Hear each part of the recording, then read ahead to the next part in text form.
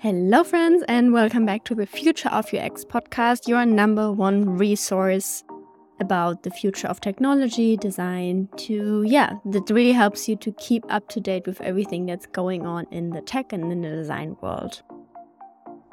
In this episode, I want to talk about a super interesting and important topic. I want to talk about brain user interfaces. Imagine controlling your smartphone just with your thoughts. This concept once confined to the realm of science fiction. But now it's getting closer to reality with the advancements in brain-computer interfaces, especially through the efforts of companies like Neuralink. Maybe you have heard some of the recent updates, and I want to shed some lights into this topic and also have a look at what this means for us as designers. So in this podcast episode, we will talk about what is a brain-computer interface, what is Neuralink. We will also talk about the recent milestones. And at the end, we will also discuss the different perspectives and what this really means for us as designers, for UX in general, and have a look at some conclusions. First of all, what is a computer or brain-computer interface?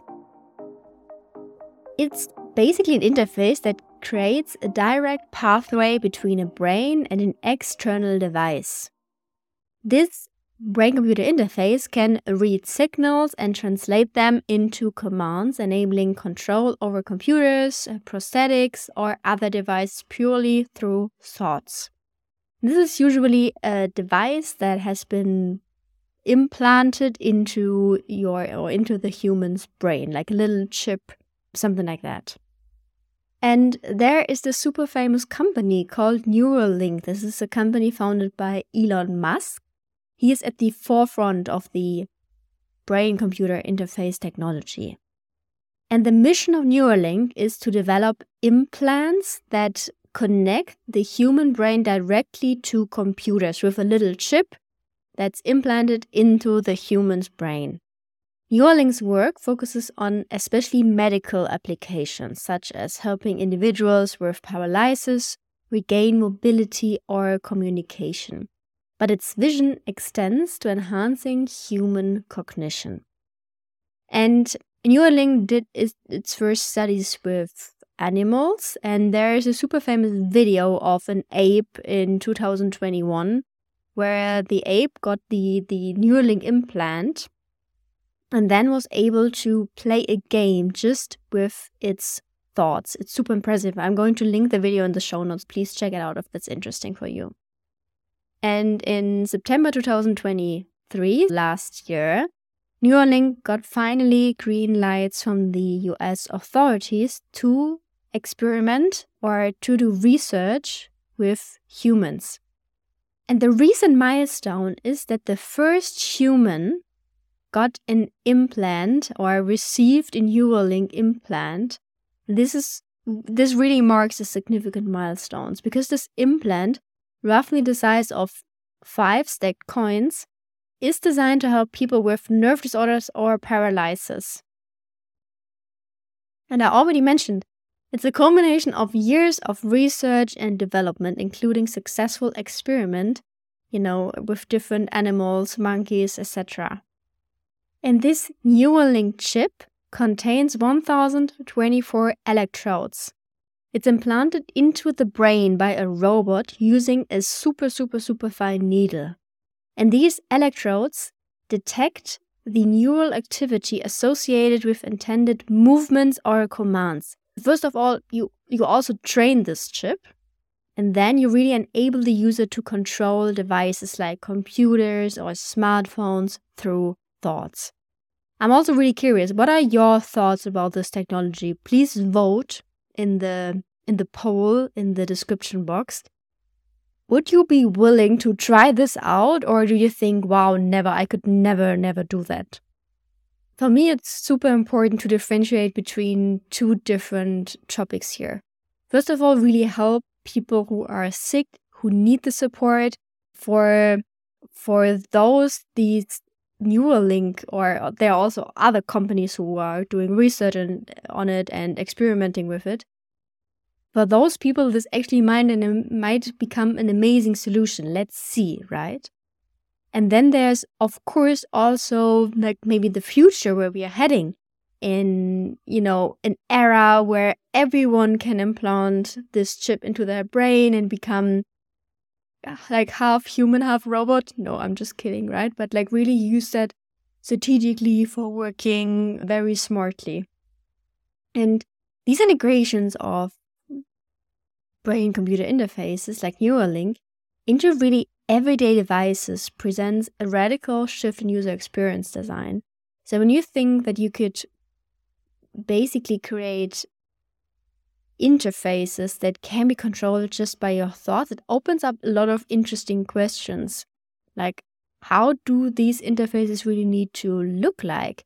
How do I control my own thoughts? Like, what do I really want to do?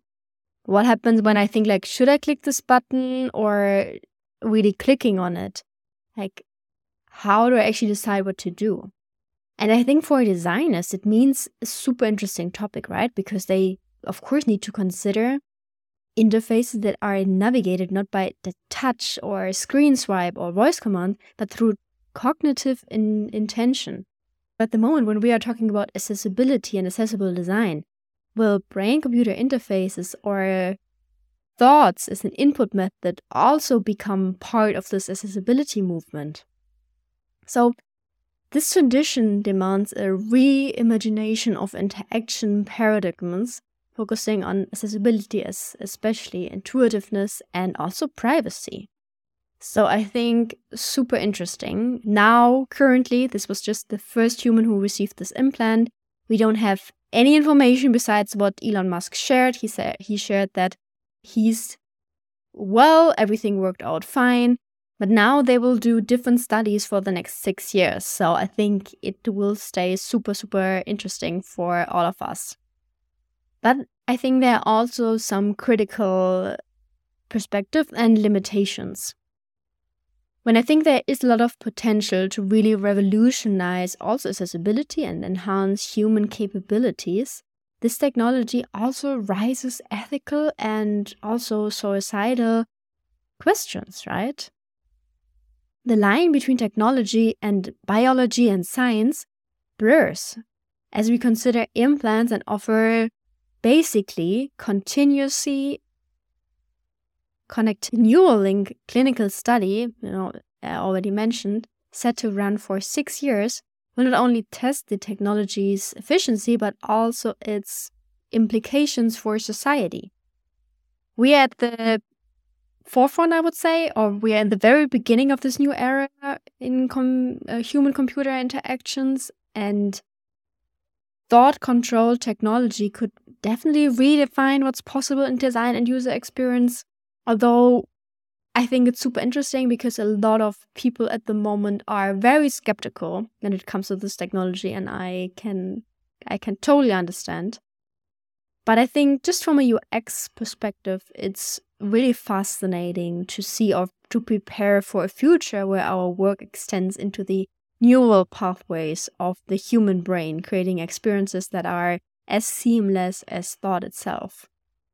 So please let me know what you think about this technology. I'm also going to link a few resources in the show notes so you can check it out, learn a little bit more about it. And if you haven't subscribed to my newsletter, the UX newsletter yet, feel free to do that. I am sharing updates, resources, all kind of information about technology, so feel free to sign up. It's free, you don't need to pay for it. And yeah, you can just find it in the description box. I would say this is such an exciting time to be at the intersection of innovation, ethics, and user experience design. When we think about the future, there's so much to do, especially for UX designers. There's so many new areas that we are going to explore we can't really think about right now. So, cheers to an exciting future, and thank you so much for listening. Hear you in the future.